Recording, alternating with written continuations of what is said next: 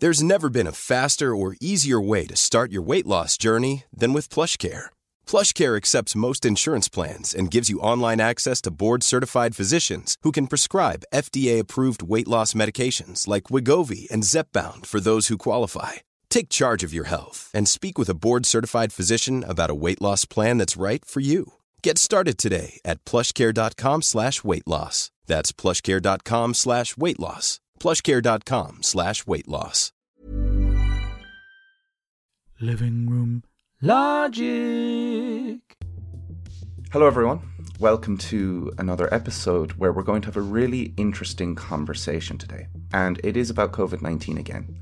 But I think one thing that's really interesting and one thing that we can all share about COVID-19 is that throughout the pandemic, one of the hardest things to work with has been the uncertainty and the being unsure of what is to come. And that's what makes today's conversation with Professor Carl Walsh so interesting, because it's his job in part to contribute to forecasting what may happen. Professor Carl Walsh is the Chair of Statistics in the Department of Mathematics and Statistics in the University of Limerick, and he's a member of the Irish Epidemiological Modelling Advisory Group to NPHET. It's part of his job to help produce these models, which NPHET base some of their recommendations on. Would that be correct to say? Yeah, that's fair. So they're a tool in terms of planning, I guess, anticipating what might happen and when. So brilliant. So the first thing, just to kind of give us an overview, is could you describe in general or give us an idea about what exactly a model is and what the goal of modeling is? Sure. So, I mean, there's one could take a big step back and talk about mathematical modeling in general. And it's used in all sorts of walks of life, everything from engineering and industry, process control, for example, through then to the particular area of disease modeling, which has been my area of work really for certainly the last 15 to 20 years. Wow. And in particular in disease modeling, one might be interested in everything from the progression of a chronic condition. For example, one could be interested in arthritis or multiple sclerosis or infectious diseases. And of course, COVID is an infectious disease, but similar models are used for flu and for HPV and for hepatitis and so on. And they're used in a number of different ways at present. Obviously, we're trying to say something about the trajectory in terms of number of cases, look at possible interventions. So they could include things like vaccination and treatments. And we can say something about the likely impact of those on the pandemic itself. So that's really interesting that you went into so much detail with the modeling and that there's such a history of research and literature around not just infectious diseases, but also the pathogenesis of different diseases. And what I guess I'm wondering right now is how much detail do you actually get into the modeling? Because it's so complicated. You can't possibly predict everything. Like you can predict things like maybe the severity of the virus or maybe its incubation time. Maybe you can take estimates of vaccination status. But when you're looking at things like people's social behavior, is that worked in? I guess the only other thing I'm wondering is this something which is in the literature or is it something that the team puts together? Yeah, so it's, I suppose you see there are different levels of model and a good analogy is with something like fluid flow or weather prediction. That one may have a quantity such as temperature, which is essentially an average value representing the amount of energy, I guess, in the air and the environment. And for when we're doing disease modeling, we're concerned with average levels of transmission. So even though one won't have enough information to be able to say exactly who will interact with whom, one can say something about the average level of transmission in the population. Each of us, if you like, has our own value of or our value beta, which is to do with how transmissible each of us is. But what really matters is the average across the population. And we've known from quite early on that there are some cases where a large number of individuals are infected, and there's other situations where no one seems to be infected. And in fact, it is the case that the vast majority of people won't infect others, but occasionally you get these very large outbreaks. there are other forms of modeling as well. And one of the models that we use is something called an agent-based simulation. And that does go into some detail about interactions between people and people of different types and so on. The age cohort model as well is somewhere between the agent-based simulation and the SEI or population level model. And that allows for different mixing patterns in different age groups and then mixing between the different age groups. So there are different levels of sophistication of the models. At the top level, the population average one, while it's not realistic, gives us certainly reasonable, very, very good predictions for the level of sophistication of the model itself. In terms of estimating the parameters, yes, so there's a lot of work goes into that. And some of them, certainly at the very early stages, that we didn't know anything about, when people became infectious. We didn't know how long it was from exposure to when someone is infectious to when someone develops symptoms and so on, and how long the disease would last. But over time, and with a bit of observation, we started to come up with estimates of those quantities.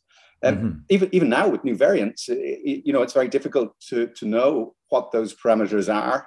And so in some of our scenarios, so for example, the relative transmissibility, we run different scenarios with different estimates of relative transmissibility. And each of those then results in a trajectory or a curve. And very much it's unknown as new variants arise. But over time, we do get to discover what those quantities are. So really the level of detail that's needed for the population level models isn't as much. It's really about the population average behavior than the micro interactions that different people get up to. The other side of it, of course, as well is, and I know people often ask, well, how do you say how effective masks are and so on. The only bit that matters is that it affects the transmissibility. And so there might be a reduction in overall average transmissibility when an intervention like that is put in place. But because of the way in which interventions are introduced, often we can't separate out the effect of the different interventions. So a lot of these are still unknown, if you like. But we do have enough experience to say that as a package, the measures that were implemented does have an impact on transmission of the virus. Cool. So you can kind of like retrospectively look back and see how effective different groups of restrictions may be. I'm just kind of curious, do you have any examples of some of the parameters that are actually put into the model? Yeah, so the key parameter is this beta parameter, and people might have heard of the OR number, and that is the transmission of the virus across the population.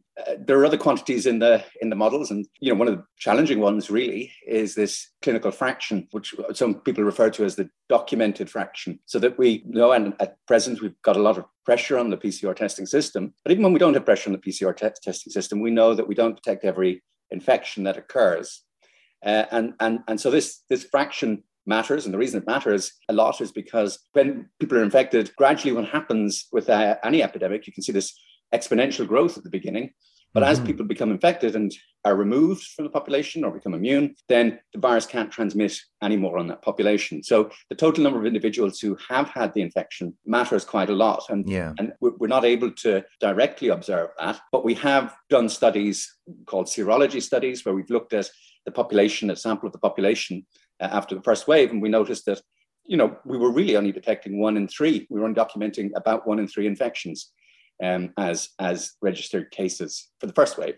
At present, and when testing is under a lot of pressure, then it falls back to around those levels, so about a third of cases or so, perhaps a quarter of cases are detected. But when we have in peacetime, if you like, so earlier in the autumn, perhaps, we probably were detecting 50 to 60% of infections.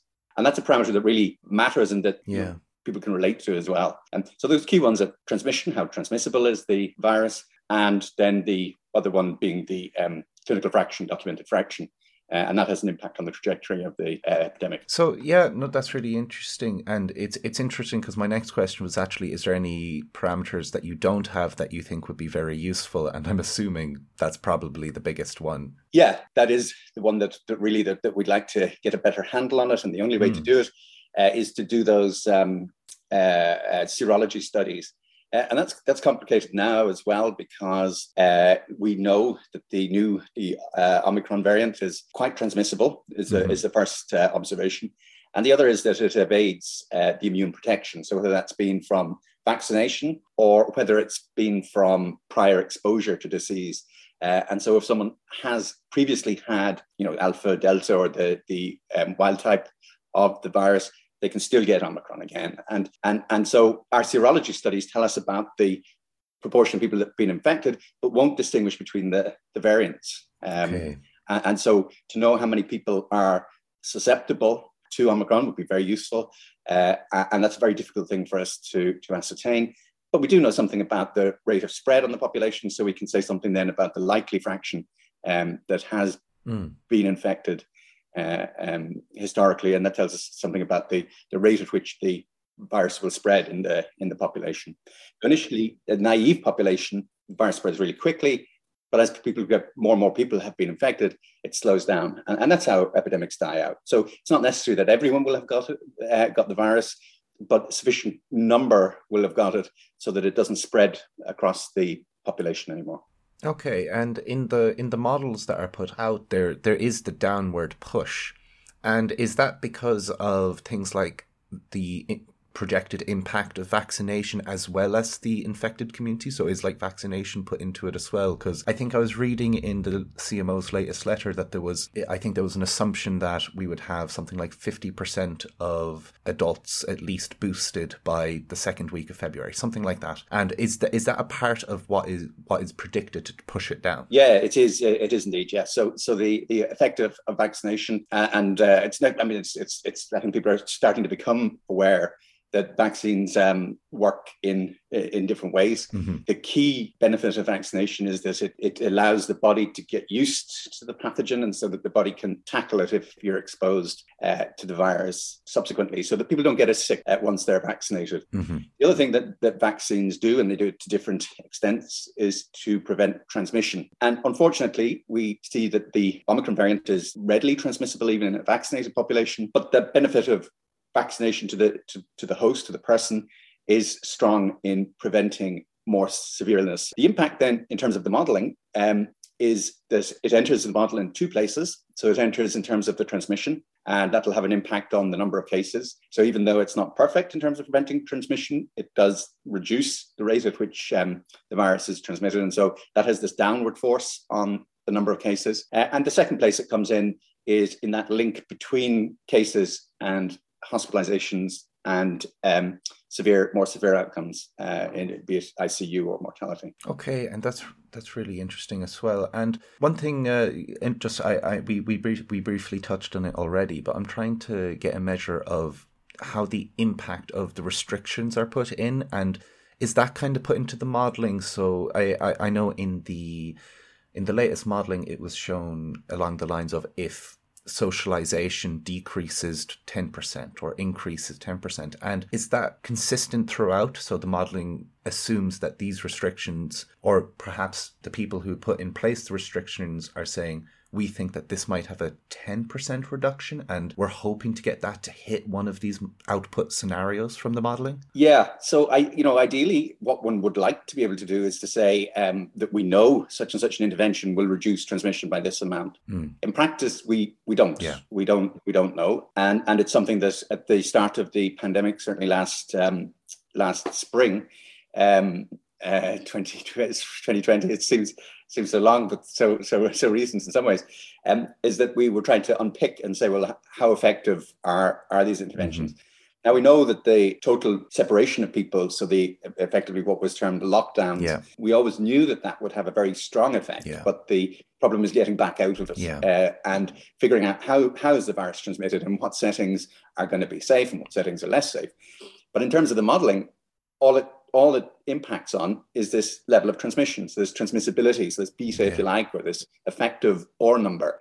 So as we bring in restrictions, we're reducing the effective R number, or reducing transmissibility or transmission.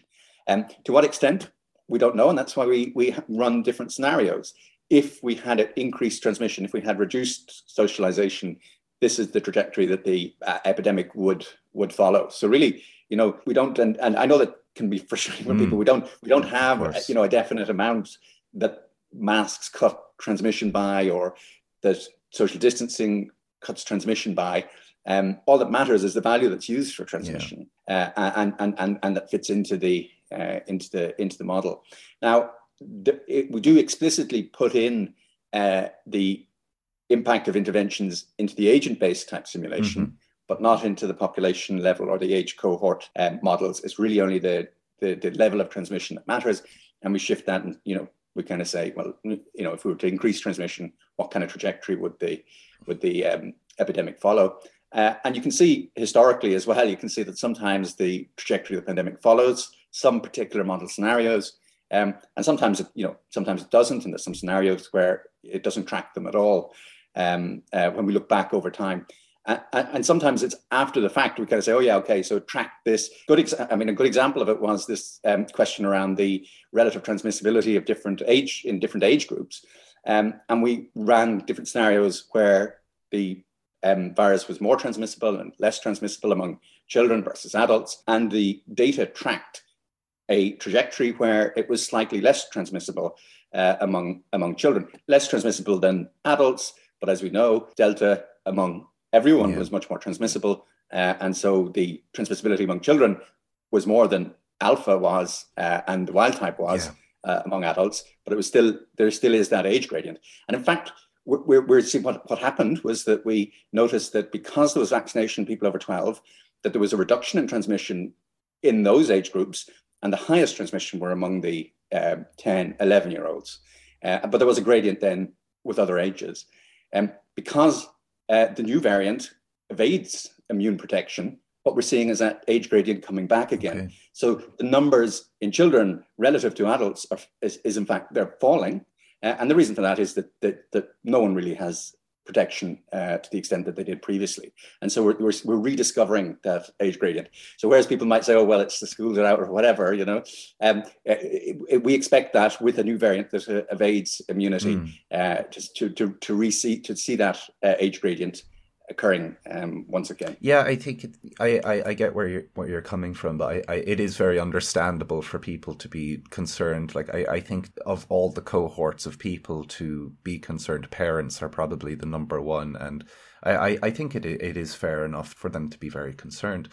I think you also kind of bring up something that I've been trying to communicate as well, where if we have a variant that's 4 times more transmissible, it kind of says that our restrictions in the past might be 4 times less effective on preventing transmission, which is another, complicated thing, because even though we are in so much a better place than we were 12 months ago, infinitely better, we still have some restrictions, and it's not really a result of the vaccines or anything like that, but it's more so a result of the new variant and it being more transmissible. So obviously you have an impossible job. Obviously, if you're trying to predict the future based on any amount of data, you're going to get stuck. And I think a lot of the time, what I've been reading is that, and what I'm understanding from speaking to you, is you're projecting scenarios based on values. And you're saying, if this virus has this much immune escape, this could happen. If it has this much immune escape, this could happen. And you can even see in the other models, they assumed that it had the same severity as Delta, because we didn't have the information at the time. And we're kind of seeing that Omicron is maybe less severe, but maybe too soon to say that for sure. But it's definitely trending that way. And I get the scenarios that you're putting forward, but I'm not sure if it's been very well communicated, because I think a lot of the way it's been communicated is, this is what will happen. It's like, this is exactly what will happen. But what you're saying is, in this exact scenario, this is what would happen. There are a lot of comments and discourse around it. But what I'm wondering is, since these are the scenarios and they're not going out into the future and you don't have a crystal ball, I'm wondering how much these scenarios are used to influence decisions that are being made. And I'm wondering if this difference between producing a possible scenario and predicting the future is maybe in part miscommunicated to the public, but this is not something which is miscommunicated to government, and they're very much aware of it when making these decisions. Yeah, so I think you're right to highlight that. What you've made quite clear is that these are projections, if you like. They're scenarios. They're not predictions as such. And now, if we put in the right parameters, if we happen to get the right parameter set. Yeah, they are essentially predictions, but in practice they're not. The other aspect that you're highlighting there is that it may change behavior, and therefore we don't end up in a position where we don't want to be. But using these tools alerts us to the fact that this is coming. And in the case of the Omicron wave, we could see it happening in the UK. We were alerted very early. So back at the end of November, late November, we became aware of this variant. And indeed, in terms of severity, the emerging evidence, in fact, is that it is possibly around 20 to 25% less severe. So it's not much less severe, but what we have is an experienced population. So the impact at a population level, on average, if you like, could be a little bit less, but because of the massive number of cases, we're quite concerned that will make a difference. But when we ran the models, and it was a stark realization that, oh my goodness, these could be very big numbers that we're looking at. But it allowed us to do things like to share with colleagues within the HBSC so that we could plan work rotas, and we could plan for people to be available if needed.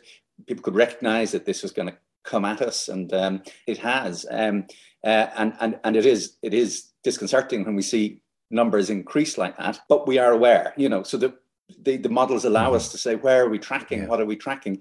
Well, this is this is not entirely unexpected. So it gives us a reassurance, if you like, that this has been considered, this has been factored in.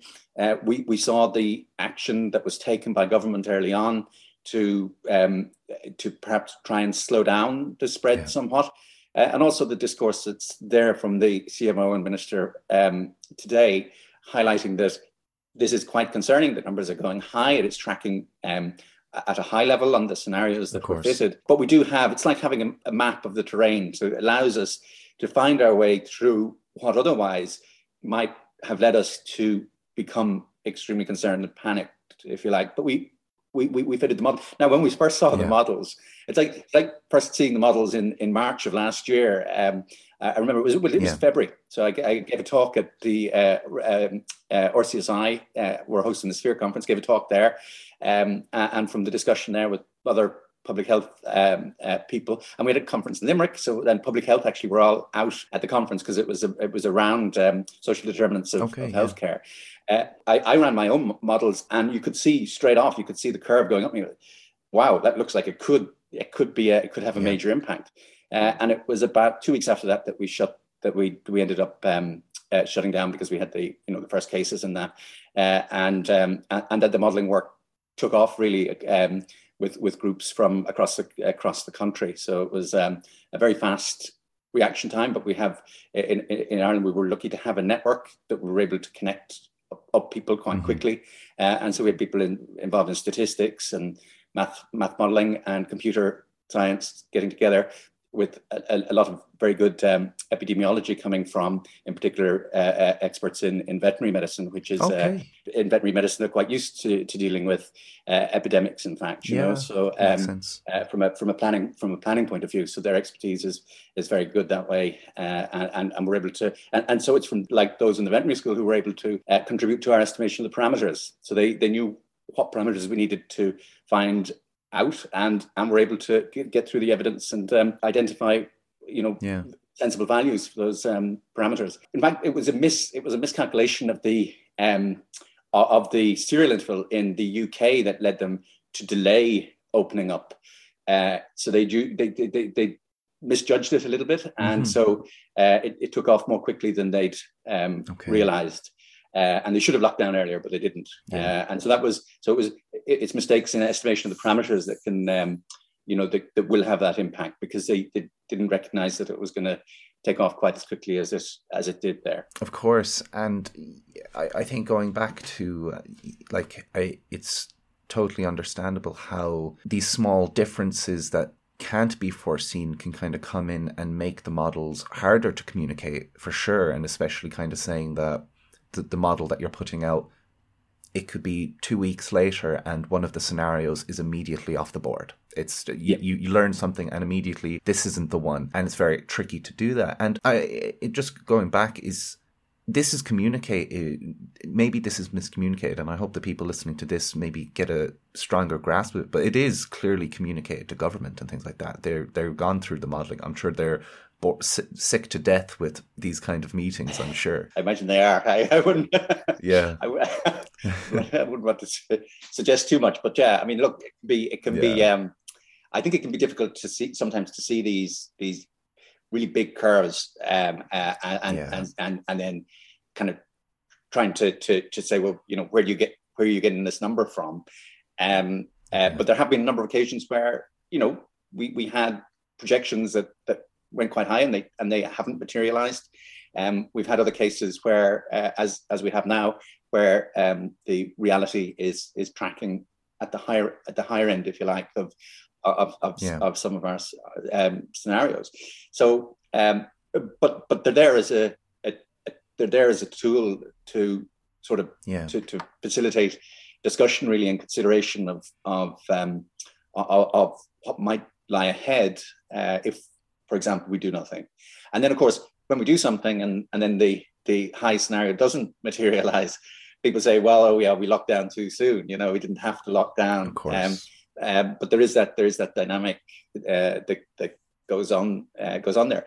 And of course, people involved in the modelling don't have a vested interest in making stuff look bad. We're trying to get a handle on what's happening as well, and seeing it before it arrives is one thing. Trying to communicate it then sometimes, if you're the bearer of bad news, is a difficult ask. And so that discussion generally wouldn't happen so much within the group. So the group involved in doing the modelling work aren't at the table with decision makers so much. I mean, that's done by the CMO and by others in the group, perhaps the chair of the group, and that communicated to the decision makers.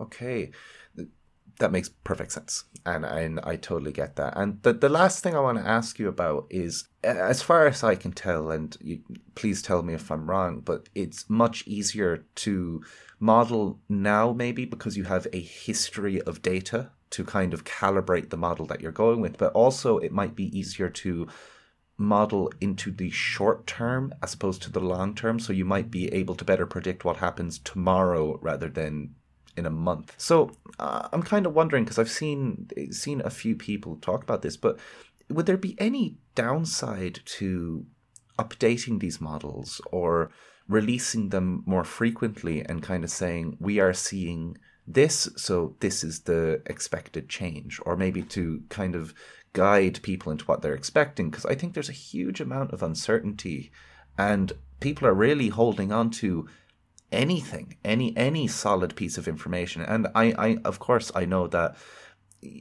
the scenarios and the models aren't promises. They're not at all of what will happen. They're just under these circumstances. But even just guidance of saying we're leaning more towards this scenario at this point, perhaps beyond it, perhaps adjusting it. So is there any downside to releasing perhaps updated models as time goes on? I hear what you're saying, and you're quite right to highlight, and that's typical of any modelling actually. That's it's true for weather forecasts. It's true for many other models that the near predictions tend to be easier than the longer term predictions. Mm-hmm. Now, what I would say though is that when you get high levels of transmission, it is actually fairly that curve is much more predictable than when you get low levels of transmission, because there's more randomness when you have low levels of transmission than when you have this very high rates of transmission that we're seeing at present. You're right, we could update those models, but I mean that comes at a cost, and the majority of people involved in the work are working in universities, for example, and that's who's funding us, and the funding doesn't come to the money. So we still have proper other jobs as well. Okay. So there is that cost in terms of people's time is one aspect. Yeah. Of course. It also often, while it can tell us what trajectory we're going to see in the near future, unless we're informing or we're going to make a decision, then that in itself isn't useful. And that's a hard thing. That's a hard thing, I know, to recognize. It's a bit like it's like any test, any testing or any projection or any diagnosis that unless you can act, unless you can do something, really that information is just, it's just information, and you might want to know it and you might want to find out, but unless it's going to influence how you're going to act, then it isn't that useful. So those are the two aspects. One, there is a cost associated with updating models, and the second is that unless it's going to impact on a decision that we're going to make, then it's not as useful to have the models. That said, there are a lot of very good people who are tracking what's happening and have summarized our models and taken our models and plotted the data onto the projections, if you like, and that can provide a lot of useful information for those who are interested in finding out more or hearing more. I think some people are just sick of hearing numbers, So for sure. So maybe maybe not everyone wants to hear more numbers or more projections. But there are maybe once the wave is over, just release a model showing a hard downward turn, and everyone will love you forever. That's it. Well, the letter to I think the letter from the CMO to the minister, it does that. It does provide us with that people can go and look at that letter and see what the rationale is, and but it's there. You have to click on the links. You have to go off and find it. It's not in people's faces, so that we're not. I think people are kind of sick of it at this stage. I mean, it has been 2 years, and at the start of the pandemic, I was asked the question, how long would this be? Will the schools stay closed for? And I said, yeah, they could. And they said, well, will it be weeks, 6 weeks, or a month? I said, well, it could be a year. Yeah. It could easily be 2 years. And I think that's a reasonable time frame to think of in terms of the pandemic. What we've seen with previous waves is that because the population gets more experienced in terms of dealing with knowing how to deal with the disease, and also because people have been exposed to the disease, their immunity is strengthened. That with this wave, and this is a very challenging wave that's coming at us, but we'd be optimistic that this is, that this will provide additional protection to the population. And what we're perceiving as mildness of the illness is because of those two things. It is slightly milder, but as I say, perhaps 20-25% is the estimate of how much milder it is. But because the population's been previously exposed to similar disease and have been vaccinated, the impact will be less than it would be at the very start of the pandemic. So that's the optimistic side. Not to downplay, this is going to be quite challenging these next few weeks. Of course. But you can see from the models how quickly this rise is projected to occur, but how quickly it comes down again. And we've seen that in other countries as well. And that happens, so flattening the curve protects the system. But if the curve isn't flattened, and it's very difficult to flatten the Omicron curve, you get this sharp peak and it comes down quicker again. Yeah. So that's the optimistic note. Not to downplay that we are looking at a couple of weeks ahead. But 2 years from when this all started would be March. And so be optimistic that once we're through this wave, that would be in a better place. Absolutely. And I was speaking to Killian de Gascoigne as well, and he was kind of saying the same thing, and he was kind of saying he can't wait to just kick this virus into just another seasonal coronavirus that is just another name in a list, as opposed to something that's consistently and we see, and people, we're colleagues in the HPSC with the Health Protection Surveillance Centre, they're dealing with lots of different viruses and of course conditions, and so you're right that's where we're going with it. And then no one wants to hear from modelers again, perhaps, but we'll be there in the background working on the other diseases that we work on anyway, whether it be everything from HPV to hepatitis to PCV to lots of other diseases. Of course.